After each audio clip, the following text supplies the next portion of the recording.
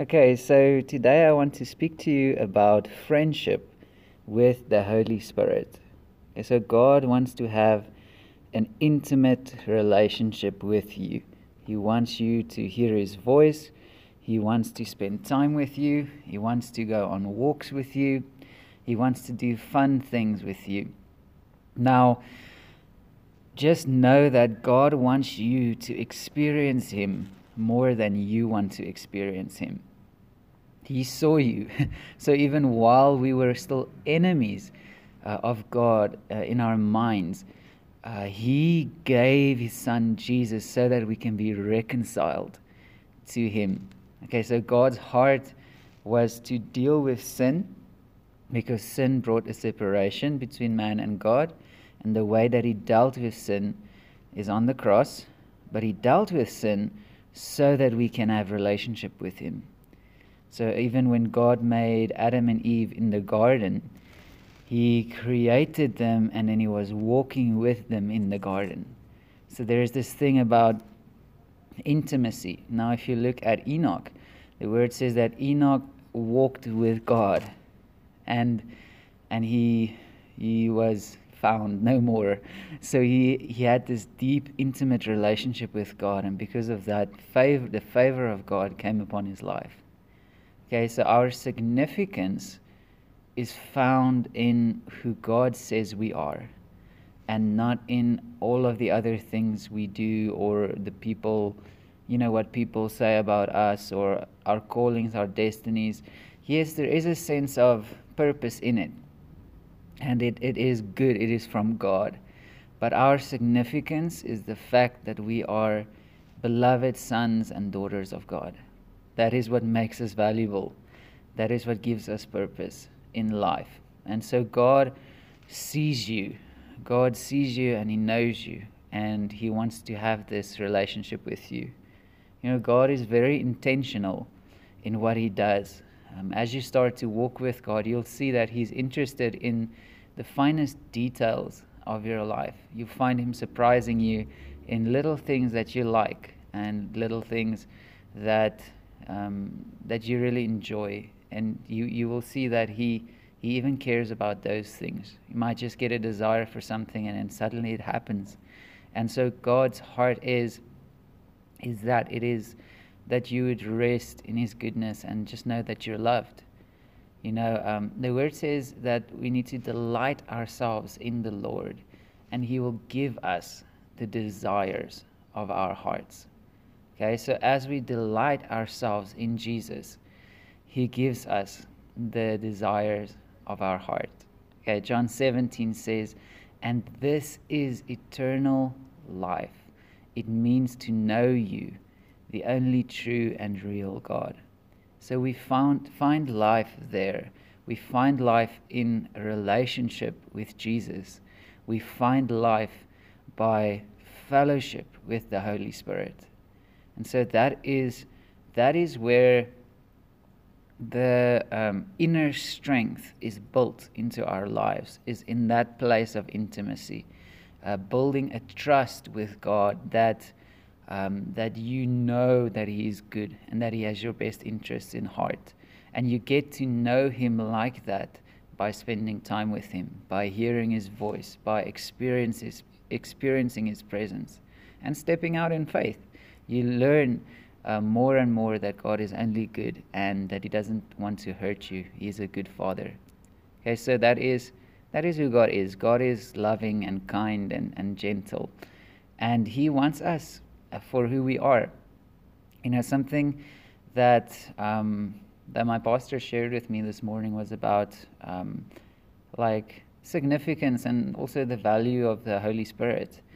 And it's so interesting that if we have someone we really look up to, let's say a famous preacher or someone who really stands out to us, if they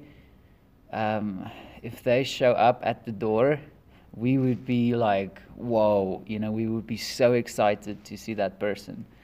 But God is literally the most important person on the whole earth for all time, and He's here right now. He is Yes, he's in heaven, but he's in us now. Okay, so he's present in our lives now. He is more important than anyone on earth, and we have access to him. So we shouldn't get used to his presence just because it's readily available. We need to ask God for a hunger, so that and a grace to honor his presence, so that we would value the fact that he is with us.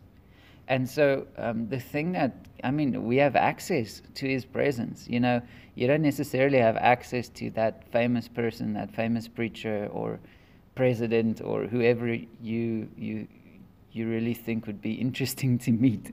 But you have access to God. He's invited you into his presence to come and feast on his words and to live in the deepest intimacy with him. And so that's just an amazing thing we have. We have access to it, but are we using our access? And so as we seek the face of God, as we pray, as we just make time with him, we are fulfilling our calling in life. Our main calling is simply to have a relationship with Jesus. And in that place, he can show you who you are and what he created you for. It's funny. God said it to me this week. It was just an interesting thought, funny thought that came to my mind. God just said, I made you. I know how you work. If you make something, you know how it works. You know how you can write the instruction manual. God knows how we work, so we need him to show himself to us, but we need him to show us who we are and what he created us for. He can teach us how to deal with different emotions. He can teach us how to react in certain situations, and then he will be in us, helping us in that moment, giving us grace and living through us. But so he's the one who knows who we are. He knows what we were created for. I'll use the example about the fast car again, a sports car. If it goes off-roading, it's not going to be fulfilling its purpose. But if you put it on a proper racetrack, it will be living out what it was made for, what it was created for. And so everyone is unique. There's no two people that have exactly the same calling. Obviously, in marriage, those callings unite, but everyone is still, not just in calling, just identity. Everyone has a unique identity. There is a unified calling that comes upon a husband and the wife because they are one, but both of them are still unique. They have unique things that God has placed on their lives to live out, and so God wants to live through us in a very unique way. So we have a unique expression of Christ that God wants to give to the world. It's like we have a unique flavor. We are unique. We have something to give, but the world needs our uniqueness. The world needs our uniqueness, and God needs us to actually live in that purpose and plan for that he has for our lives, or he wants it for us. He wants us to live in who he created us to be. And so we are free to be ourselves, the real self, which is in Christ. We are free to be who God says we are. We've been crucified with Christ, Galatians 2 verse 20. It is no longer I live, but Christ who lives in me. Okay, so we need to surrender to the Holy Spirit. God wants to spend time with us. You can make him a coffee, make a coffee for yourself, or you do cold drink together, or milkshakes. I really like milkshakes. So you can do so many things together. Is you can just have fellowship with Jesus. You can go for a walk or a run with him. You can do so many things with him. He just wants to be invited and involved in your life. Okay, I hope this word blessed you. I just want to pray for you. Father, I pray that whoever is listening to this right now will experience intimacy with your Holy Spirit. Father, I pray that your Holy Spirit will rest upon the person listening and upon us, Lord. I pray that there will be a great hunger and desire for your presence in Jesus' name. Thank you, Father, for your goodness and for your love. Thank you, God, for your compassion. God, show us how compassionate and patient you are towards us and how you want us to encounter your presence more than we want to. In Jesus' name. Father, I just speak peace over whoever is listening in this time. Father, I pray that people won't be moved by circumstances. They will be moved by beholding your glory, beholding your face, feeling your love. Father, I pray that people will have baptisms in your love, experience of the baptism of the Holy Spirit. Thank you, Holy Spirit. Thank you for your peace and for your love. In Jesus' mighty name, amen. Awesome. And lastly, if you haven't given your life to Jesus, God wants you to have eternal life and to have a relationship with Him. He died on the cross for you to forgive all of your sins.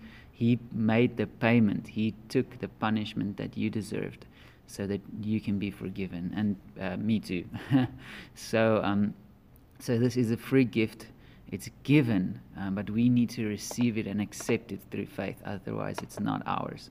Okay, it's not, we haven't received it. We haven't appropriated it. And so right now, I just pray in Jesus' name. Father, I pray, just pray this with me. Just say, Jesus, come into my life. Forgive all of my sins. Wash me clean with your blood and make me to be born again. Fill me with your Holy Spirit.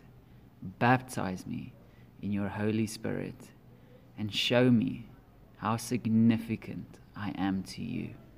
In Jesus' mighty name. That's my prayer over everyone listening, is that God will show you how significant and how valuable you are to Him. In Jesus' name. Amen. Awesome. I pray that you would be blessed. Thank you for listening, and have an amazing day.